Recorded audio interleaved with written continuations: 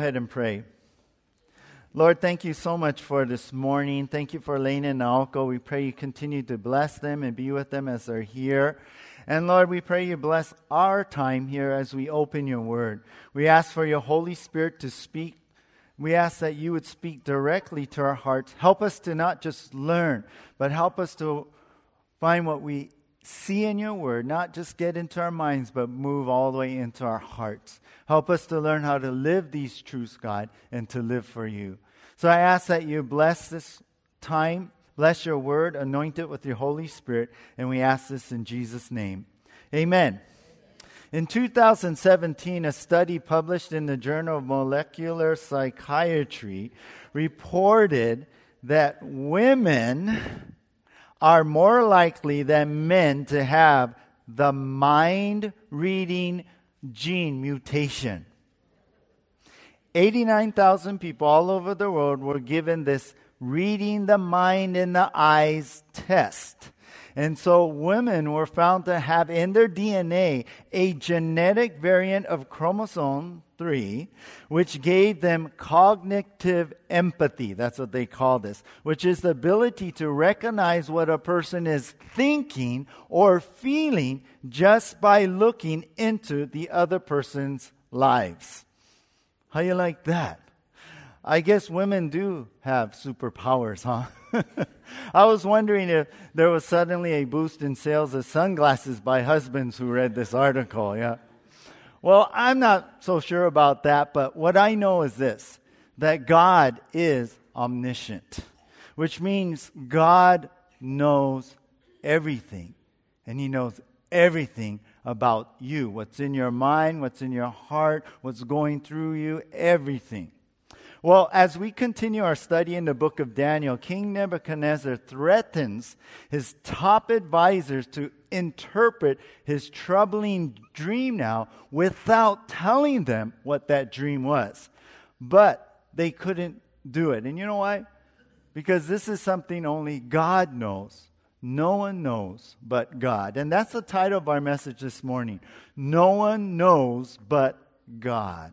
We're going to be studying Daniel chapter 2 from verse 1 through 24 this morning. And really, we're going to just take the first part 1 of this whole story in this chapter. And what we're going to see in our section we're going to study today is number 1, this is our outline, the sleepless nights. Number 2, the serious command. And number 3, the saving prayer. So, the theme today is no one knows but God. And we're going to begin with number 1 in our outline, the sleepless nights. The sleepless nights. So take a look with me here now, Daniel chapter 2, beginning at verse 1. It reads here, in the second year of the reign of Nebuchadnezzar, Nebuchadnezzar had dreams. His spirit was troubled, and his sleep left him. Verse 2, then the king commanded that the magicians, the enchanters, the sorcerers, and the Chaldeans be summoned to tell the king his dreams. So they came in and stood before the king. And then verse 3, and the king said to them, I had a dream, and my spirit is troubled to know the dream. And we'll stop right there. We begin with when this trouble began, and it was the second year of the reign of King Nebuchadnezzar, we read here in verse 1, which actually dates this time at 603 BC.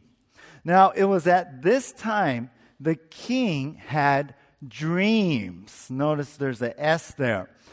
More than once, he dreamed this same dream, like over and over again. And this dream troubled him so much so that sleep left him, it says here. He had insomnia. He just couldn't sleep at all.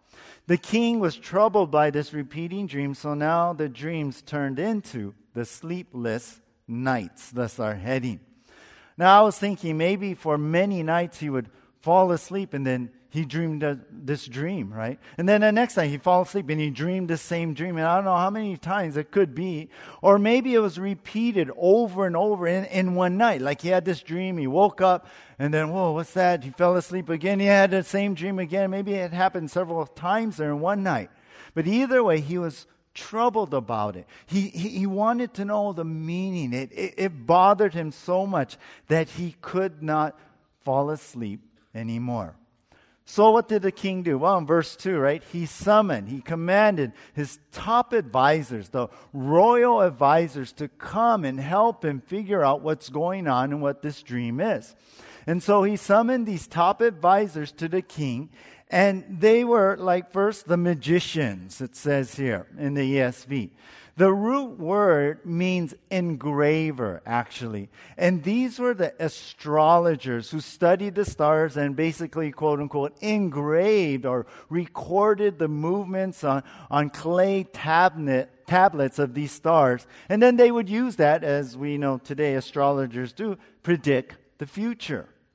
But also included in his advisors were the enchanters. Now it means mediums or psychics who use incantations to speak and hear from the quote-unquote spirit world.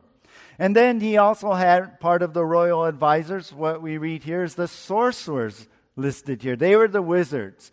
Originally, the word for them comes from the word witchcraft. And then finally listed here is the Chaldeans. The Chaldeans. They are all part of the top advisors in the court of the king. Now, Chaldeans were originally the people group who lived in that area of Babylon. And that's why sometimes we'll read here and they'll call Babylonians, they'll also call them Chaldeans. And remember, Nebuchadnezzar is the king of Babylon here. Well, here in this list of royal advisors in the king's court, Chaldeans were actually the wise men. They were highly educated, and they were gifted in all these spiritual kind of arts that these other guys had. And most likely, commentators tell us that these were the leaders of this group of royal advisors to the king. So, the king summoned his special team, right? This is a crack team of his advisors. And so he asks them in verse 3, I'm so troubled about my dream. I need to know what it means. So we see the king was desperate to know the interpretation and stop these sleepless nights. You know, I also read how these Chaldeans actually had a dream reading system where they had kept records of people's dreams and they categorized them and then put them together in some sort of philosophy and laws and principles that would draw up conclusions and kind of like a dream manual, you know? Like someone come to them, I had this dream, and they, oh, okay, well, if you had this dream, it'd be like this. And so if someone dreamed a dream or a certain dream, they could interpret it and predict what would happen in their life and give the meaning. So you can see why the king called them forward here. Now, what we see here is that Nebuchadnezzar asked the Chaldeans for help in knowing the meaning of his troubling dream. So right away in this section, we see Nebuchadnezzar, King Nebuchadnezzar, asked the Chaldeans for help in knowing the meaning of his troubling dream. Now, you ever had those dreams? You ever had a dream, and you think, whoa, what is that? Wow, is God trying to tell me something?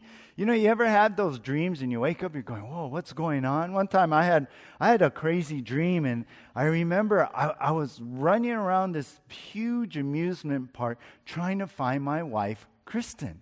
And I couldn't find her wherever I went. I kept looking, and it was in this dream, you have these emotions too, right? These feelings of desperation and panic, and where is she?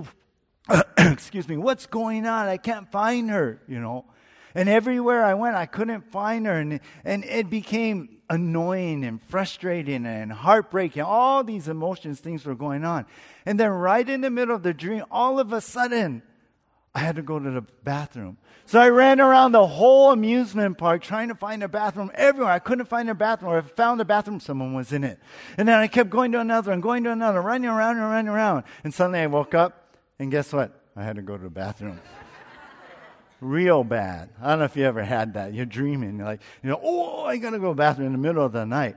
Well, that part of the dream kind of made sense because I had to go, right? But the part of not being able to find Kristen, that wasn't true because after I got back, she was still sleeping right there.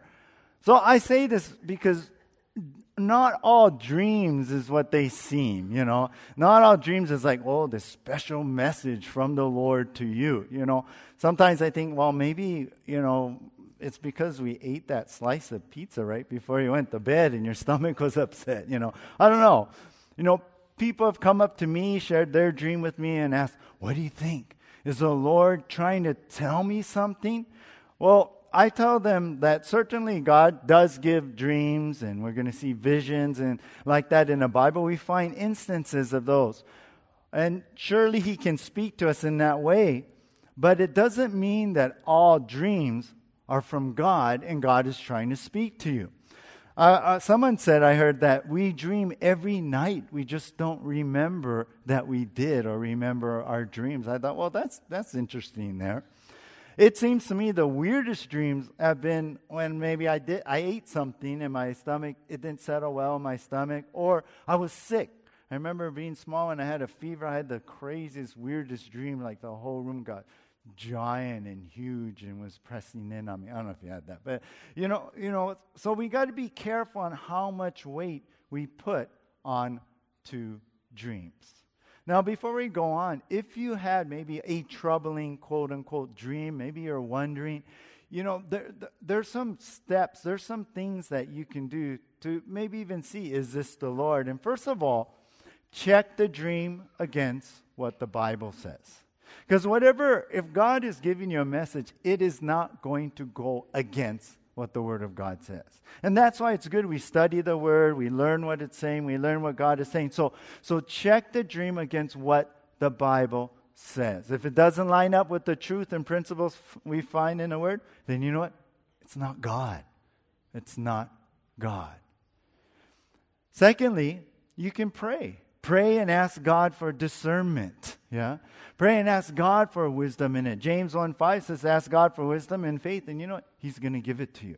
God's not just going to give you a dream or a message and say, figure it out yourself. No, you can pray. He wants to speak to us. He wants to help us. He wants to direct us and guide us. So, first, check the dream against what the Bible says. Pray and ask God for discernment. And the third thing is, you know what? If you're still kind of struggling, seek out godly counsel. Go talk to someone, a believing friend or your pastor, a leader, someone. And you know what? When you do that, though, be open to what they say, even if it's not the Lord. Yeah, be open. Be open to that. Oh man, I thought the Lord was going to give me that car, kind of thing. No, if it's not the Lord, it's not the Lord. And the fourth thing you can do is take that dream and move it to the back of your mind. In other words, just file it away and see what will happen. If it's true, you know what? It'll come to pass. If it's not true, nothing will happen. I remember one time someone came up to me when my kids are small and mentioned that one of my boys, I had a dream about him and this happened. And he just told me, I don't know if it's the Lord, I just want to tell you. And I said, oh, thank you. And I took that and I thought, oh, well, I don't know, Lord. So I filed it in the back of my mind, and you know what? Nothing happened. So, who knows? But if it doesn't happen, it probably wasn't true. It was just a dream. The thing is, we live in a time when people are constantly looking for meaning, for direction, guidance, especially in our crazy mixed up world. But listen, if you don't have Jesus, it's much more scary, right? If you don't have Jesus. But with Jesus, we need not fear. You don't have to fear. You don't have to panic. Even if you don't understand the message, even if you don't get it, no fear, because as a child of God, you're in God's hands. And what's coming in the future, what's going to come to the past, what's going to come to pass, God has it all handled. No one really knows that. No one but God. And because of that, we can find peace and rest in Him. All right, well, let's go on here to number 2 in our outline, the serious command. No one knows but God. We've seen the sleepless nights, and now secondly, the serious command. Let's go on here in Daniel chapter 2, verse 4. Then the Chaldean said to the king in Aramaic, O king, live forever. Tell your servants the dream, and we will show the interpretation. I'll stop right there.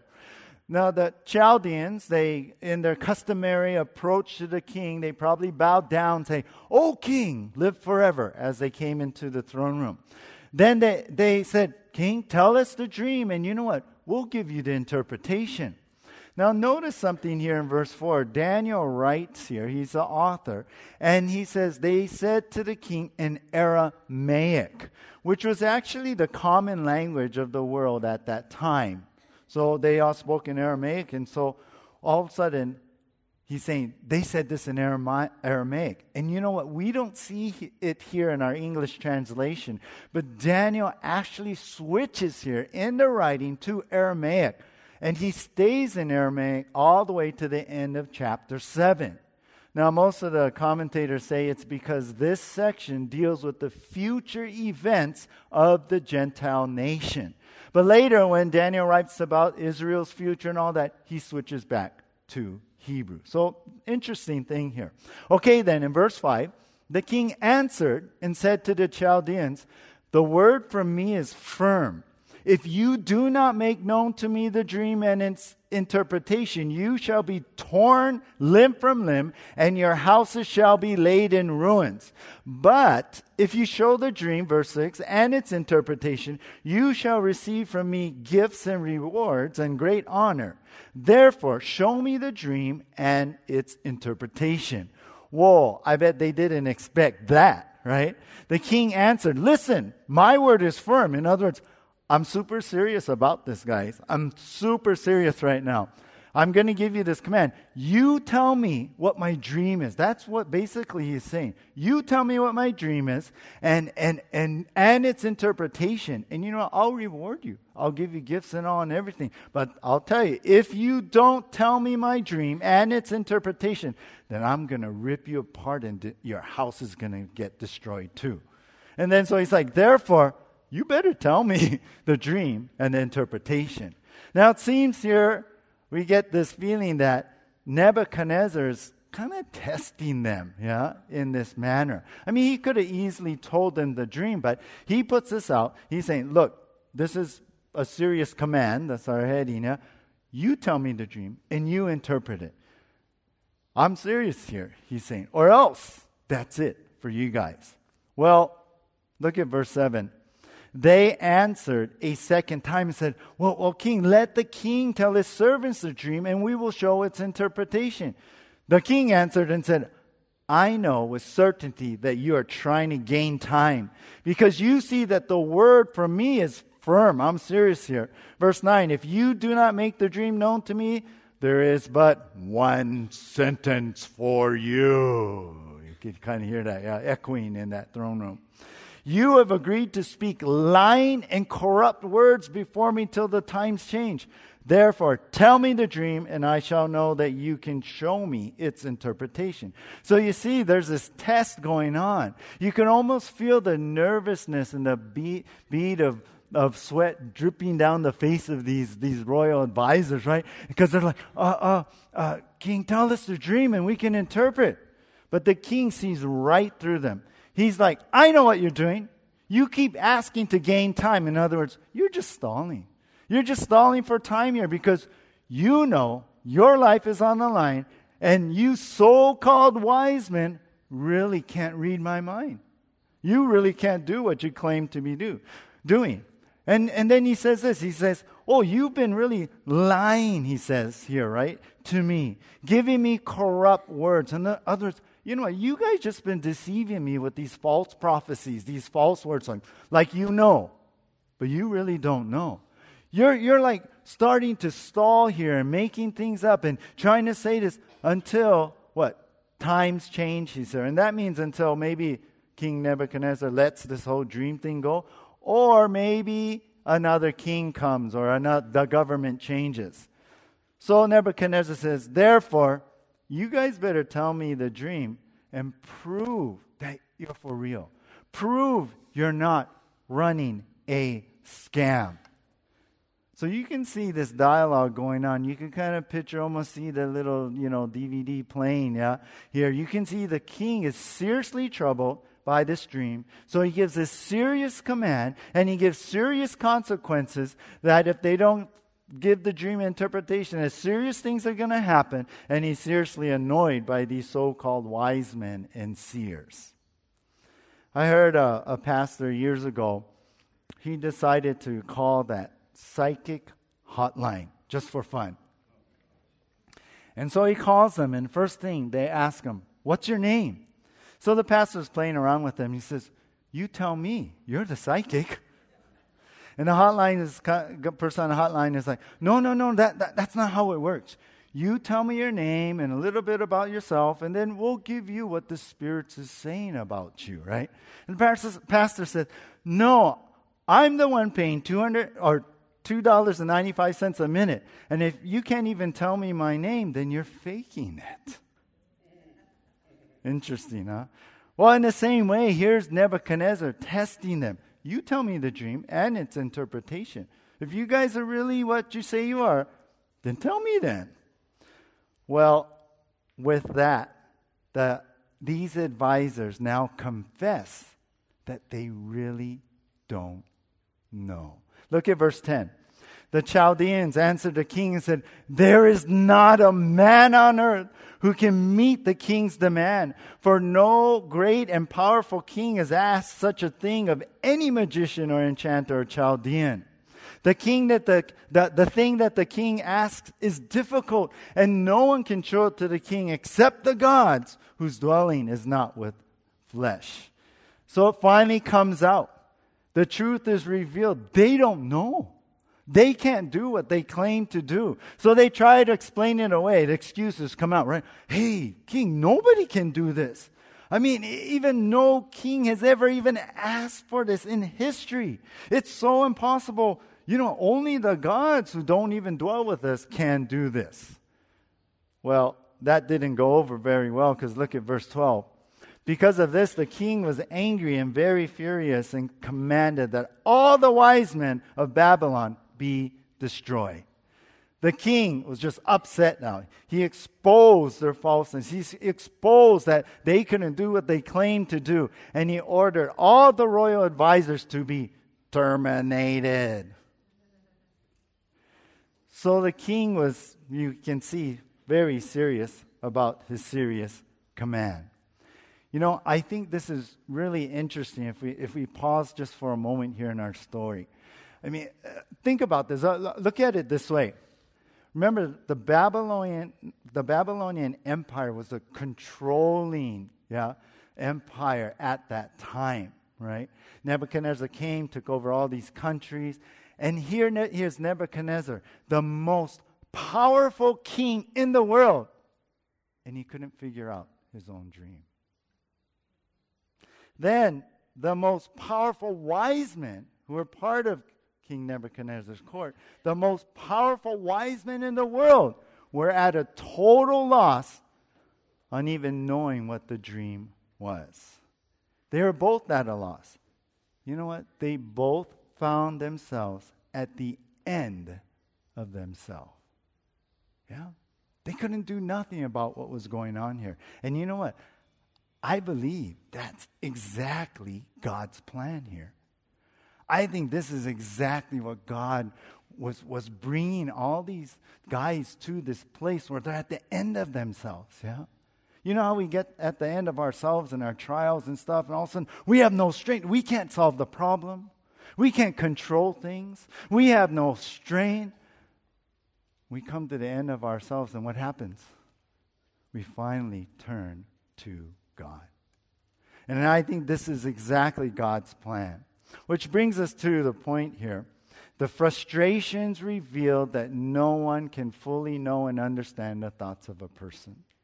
The frustrations revealed that no one can fully know and understand the thoughts of a person. Nobody. Only God. Just yesterday I was reading an article. A Florida mother and her daughter psychic team were arrested and sentenced for fraud. They were using eggs with snake embryos in it to convince people that they were cursed, and then they would come and have the answer. And sadly, one victim even paid them $1.4 million. An article said another person paid $10,000.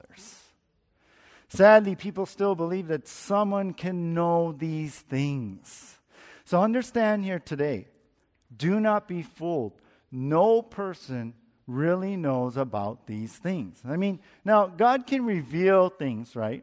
God can reveal things to a believer, I would say. And sometimes God gives a word and the Holy Spirit gives discernment, right? But it's usually people who are in the circle of God who are believers, right? And we know that the Word of God tells us things about ourselves, but only God really knows us personally and deeply.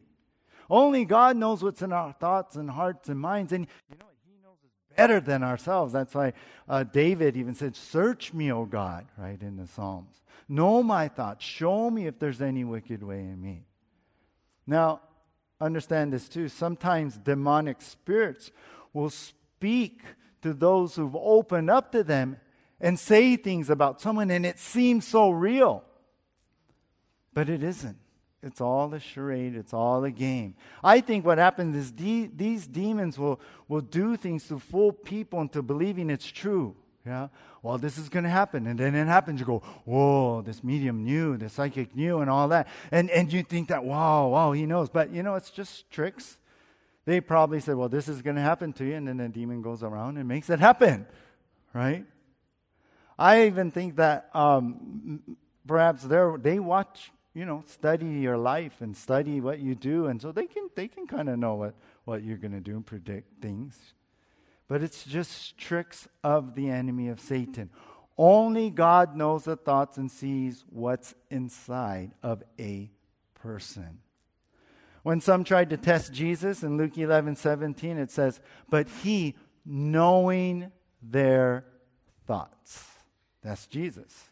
When the scribes were questioning who Jesus was in Mark 2, verse 8, it says Jesus knew immediately what they were thinking.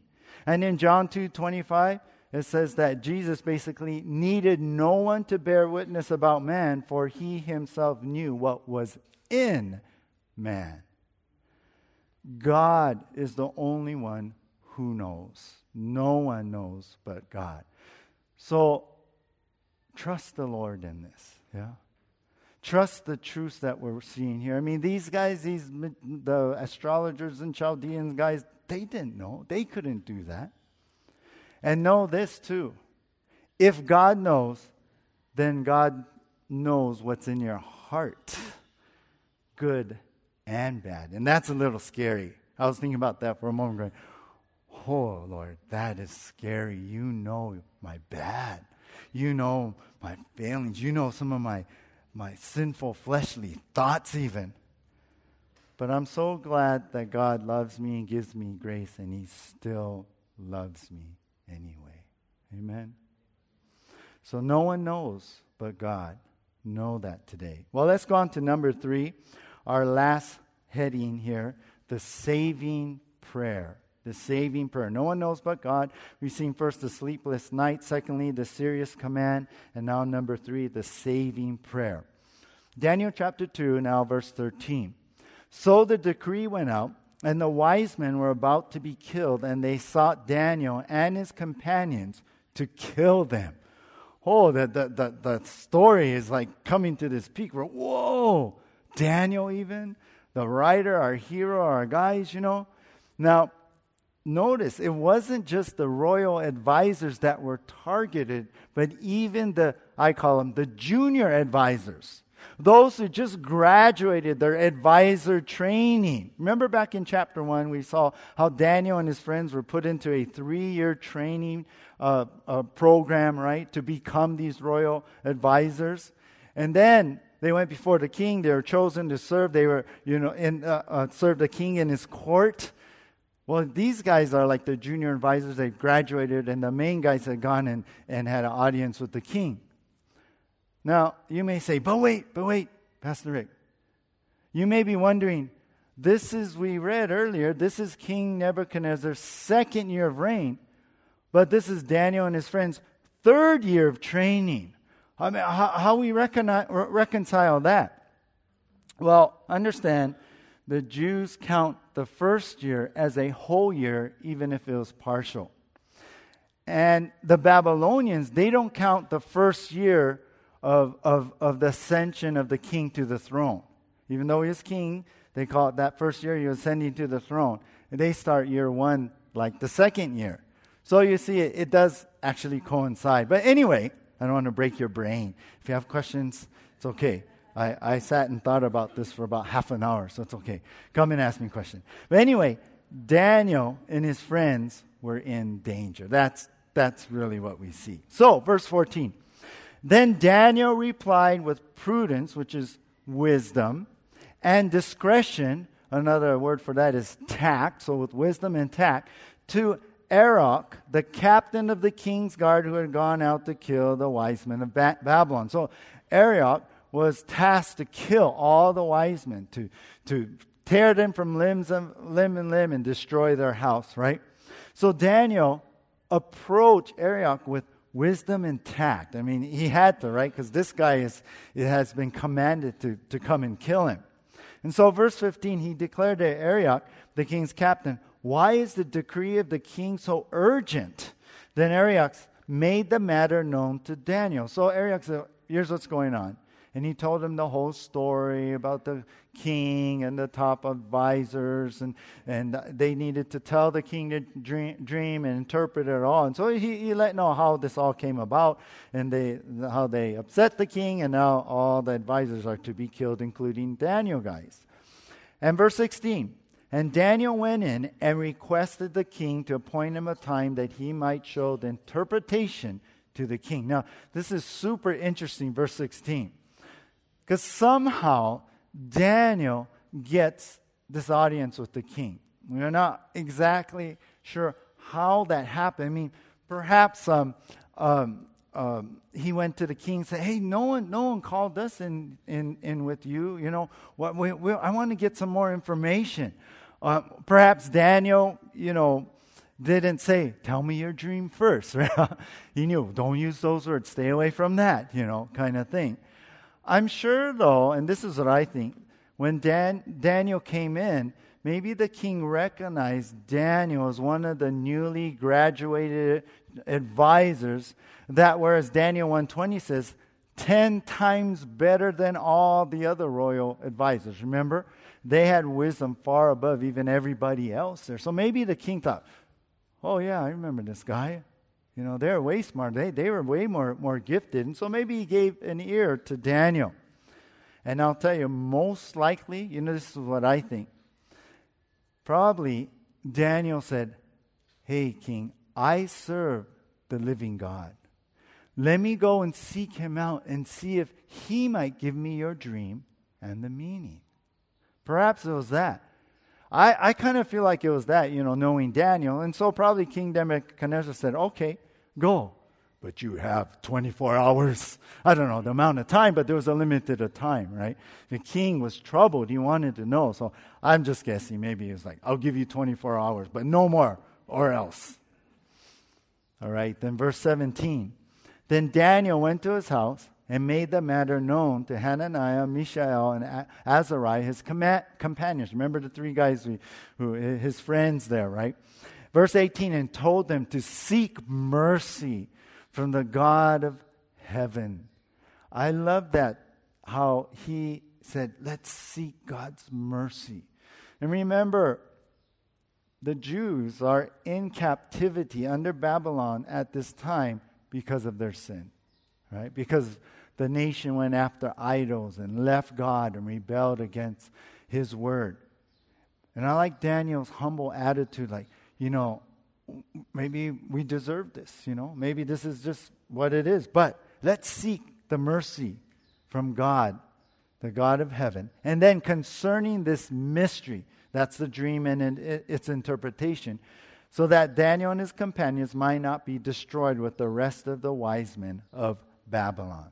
So basically, Daniel called an emergency all-night prayer meeting. And this is the saving prayer, our heading. Strauss wrote, in prayer meetings such as this, history has been made. And I love that thought, you guys. He calls, come on, guys, we're going to have an all-night prayer meeting. We're going to get to prayer. We're going to seek God's mercy on this, and perhaps God would show us what the dream is, an interpretation. I love that. They went to prayer, and I love what Strauss said. Things like this is where history has been made, and certainly history was made, because look at verse 19. Then the mystery was revealed to Daniel in a vision of the night. Then Daniel blessed the God of heaven. God answered their prayer. God gave them mercy. God gave them the dream and its interpretation. In the middle of this all-night prayer meeting, God revealed the dream and the interpretation here. So, look at what happened here. God gave the king a dream, but God gave Daniel and his friends a vision.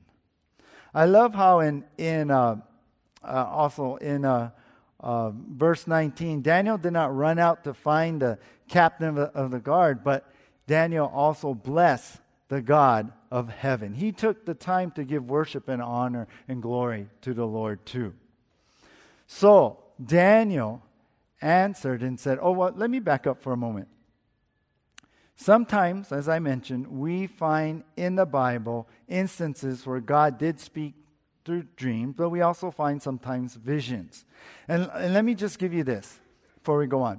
Here we see both in the same story. Now understand, when God speaks in dreams, it's when you're asleep. When God gives a vision, it's when you're awake. So just so you have that.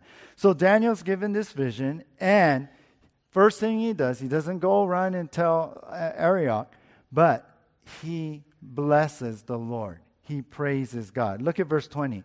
Daniel answered and said, "Blessed be the name of God forever and ever, to whom belong wisdom and might." So now we're going to get into this prayer that Daniel gives to the Lord. And here we find, very quickly here, I want to give you 4 parts to Daniel's prayer of praise. 4 parts to Daniel's prayer of praise. And the first thing, God holds all wisdom and power. So he gives glory to God in that way, to whom belong, verse 20, wisdom and might. Daniel prays, blessed are you. You're the one. You have all wisdom. Might here could be translated power. And basically what he starts out here is the outline of his prayer. Because the second thing he praises the evidence of God's power. The evidence of God's power. Look at verse 21. He changes times and seasons. He removes kings and sets up kings. And we'll pause there. Daniel sees now, after being given the vision, God's power in his sovereign control over events. For it is God who changes times and seasons. Listen, the NLT translates this, He controls the course of world events. I like that. And also God removes kings and sets up kings. Nebuchadnezzar was only there because God put him there to fulfill his will and plan. And that's what Daniel sees now. That's what the interpretation shows him. And then thirdly, Daniel breaks out in this praise and prayer the evidence of God's wisdom. The rest of verse 21 says, He gives wisdom to the wise and knowledge to those who have understanding. Verse 22, He reveals deep and hidden things. He knows what is in the darkness, and the light dwells with Him. So Daniel sees this now, especially after receiving the vision, how God holds all wisdom and knowledge, and God is the one who gives out that wisdom and knowledge. No one is wise on their own. And God is the one who reveals what is that deep and hidden things, like the darkness or the mystery of the king's dream. But he says light dwells with God. In other words, He alone knows all things, and that what He knows is the king's dream and interpretation. Then the fourth thing is that the evidence of insight given. Verse 23. To you, O God of my fathers, I give thanks and praise, for you have given me wisdom and might, and have now made known to me what we asked of you, for you have made known to us the king's matter. So Daniel's like, you've done this for me. The evidence that you are wise and powerful is this insight you've given me. Daniel didn't come up with it on his own. God has given it to Daniel this vision to be able to experience the wisdom and power of God. See, God who knows and controls the future, He has made known the dream and the meaning. So, after the saving prayer, Daniel here gives thanks to God. And I like that, you guys. Charles Simmons said, our thanks should be as fervent for mercies received as petitions sought. I love that.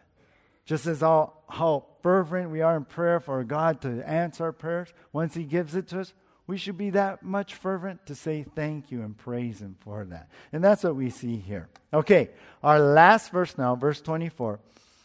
Therefore, Daniel went into Arioch, whom the king appointed to destroy the wise men of Babylon. He went and said thus to him, do not destroy the wise men of Babylon. Bring me in before the king, and I will show the king the interpretation.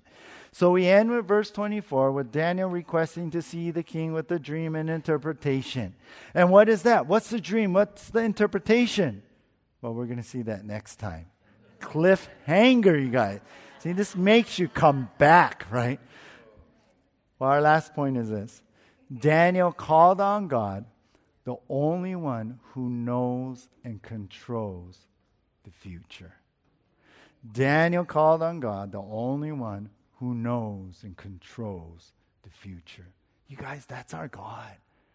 That's our Lord. That's one who loves us and who's working in our lives. That's our God. I heard someone say this. You know, it's interesting how you go to a doctor whose name you can't pronounce. He has degrees that you don't verify. He gives you a prescription you can't read. You take it to the pharmacist you never met.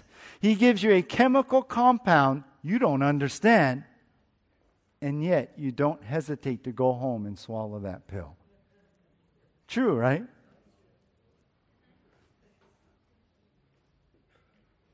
We trust that doctor because we believe he knows, right?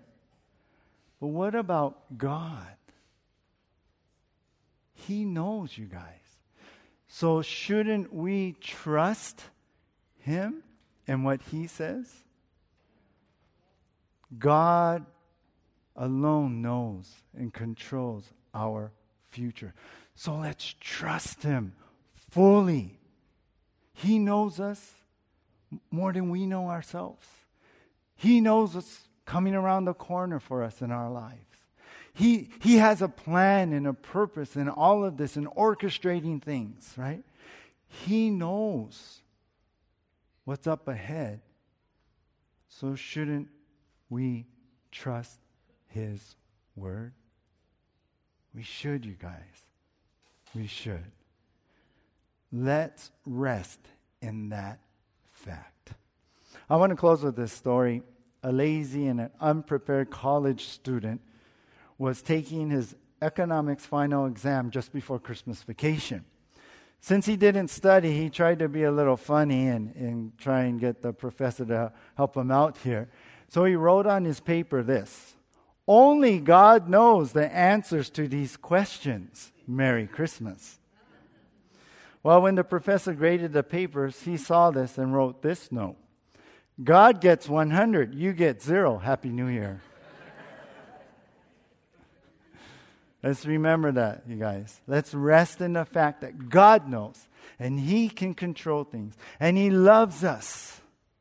So let's find peace that no matter what someone may do or say, or whatever they try and convince you with, no one knows but God. Let's pray. Lord, thank You for Your word today. And as we have learned, God, as the truth about You is evident, Lord, that You know all things. You are omniscient, God, that nobody knows but You. And Lord, we take comfort in the fact that You love us and You care for us. And the God who knows all things is on our side, so to speak. If God be for us, who can be against us? So, Lord, let us rest in this truth that we have learned and seen today. And let us call upon you in our time of need when we need to know, God, sometimes, and we need wisdom and we need guidance, Lord. Lord, help us to run to you and to trust whatever word you give us, Lord. And to not just panic or give in to the fear, Lord, but to stand upon your word and what you say. God, I pray for anyone here today that has been in a panic and fear. They're facing a crisis, Lord, and troubles, Lord. They've been, Lord, having a hard time to even believe, God, and are looking for answers. And Lord, I pray that you would speak to them, even as we worship you in this last song, if not already. And Lord, I pray that you would give them, God, the faith, that you would open the eyes of their heart to see you and who you are, God. And just knowing who you are would bring peace, even though we don't have all the answers right now. So, Lord, come and touch us all today, Lord. Settle us down. Give us peace. And may we trust in you and find the rest in the midst of our troubles.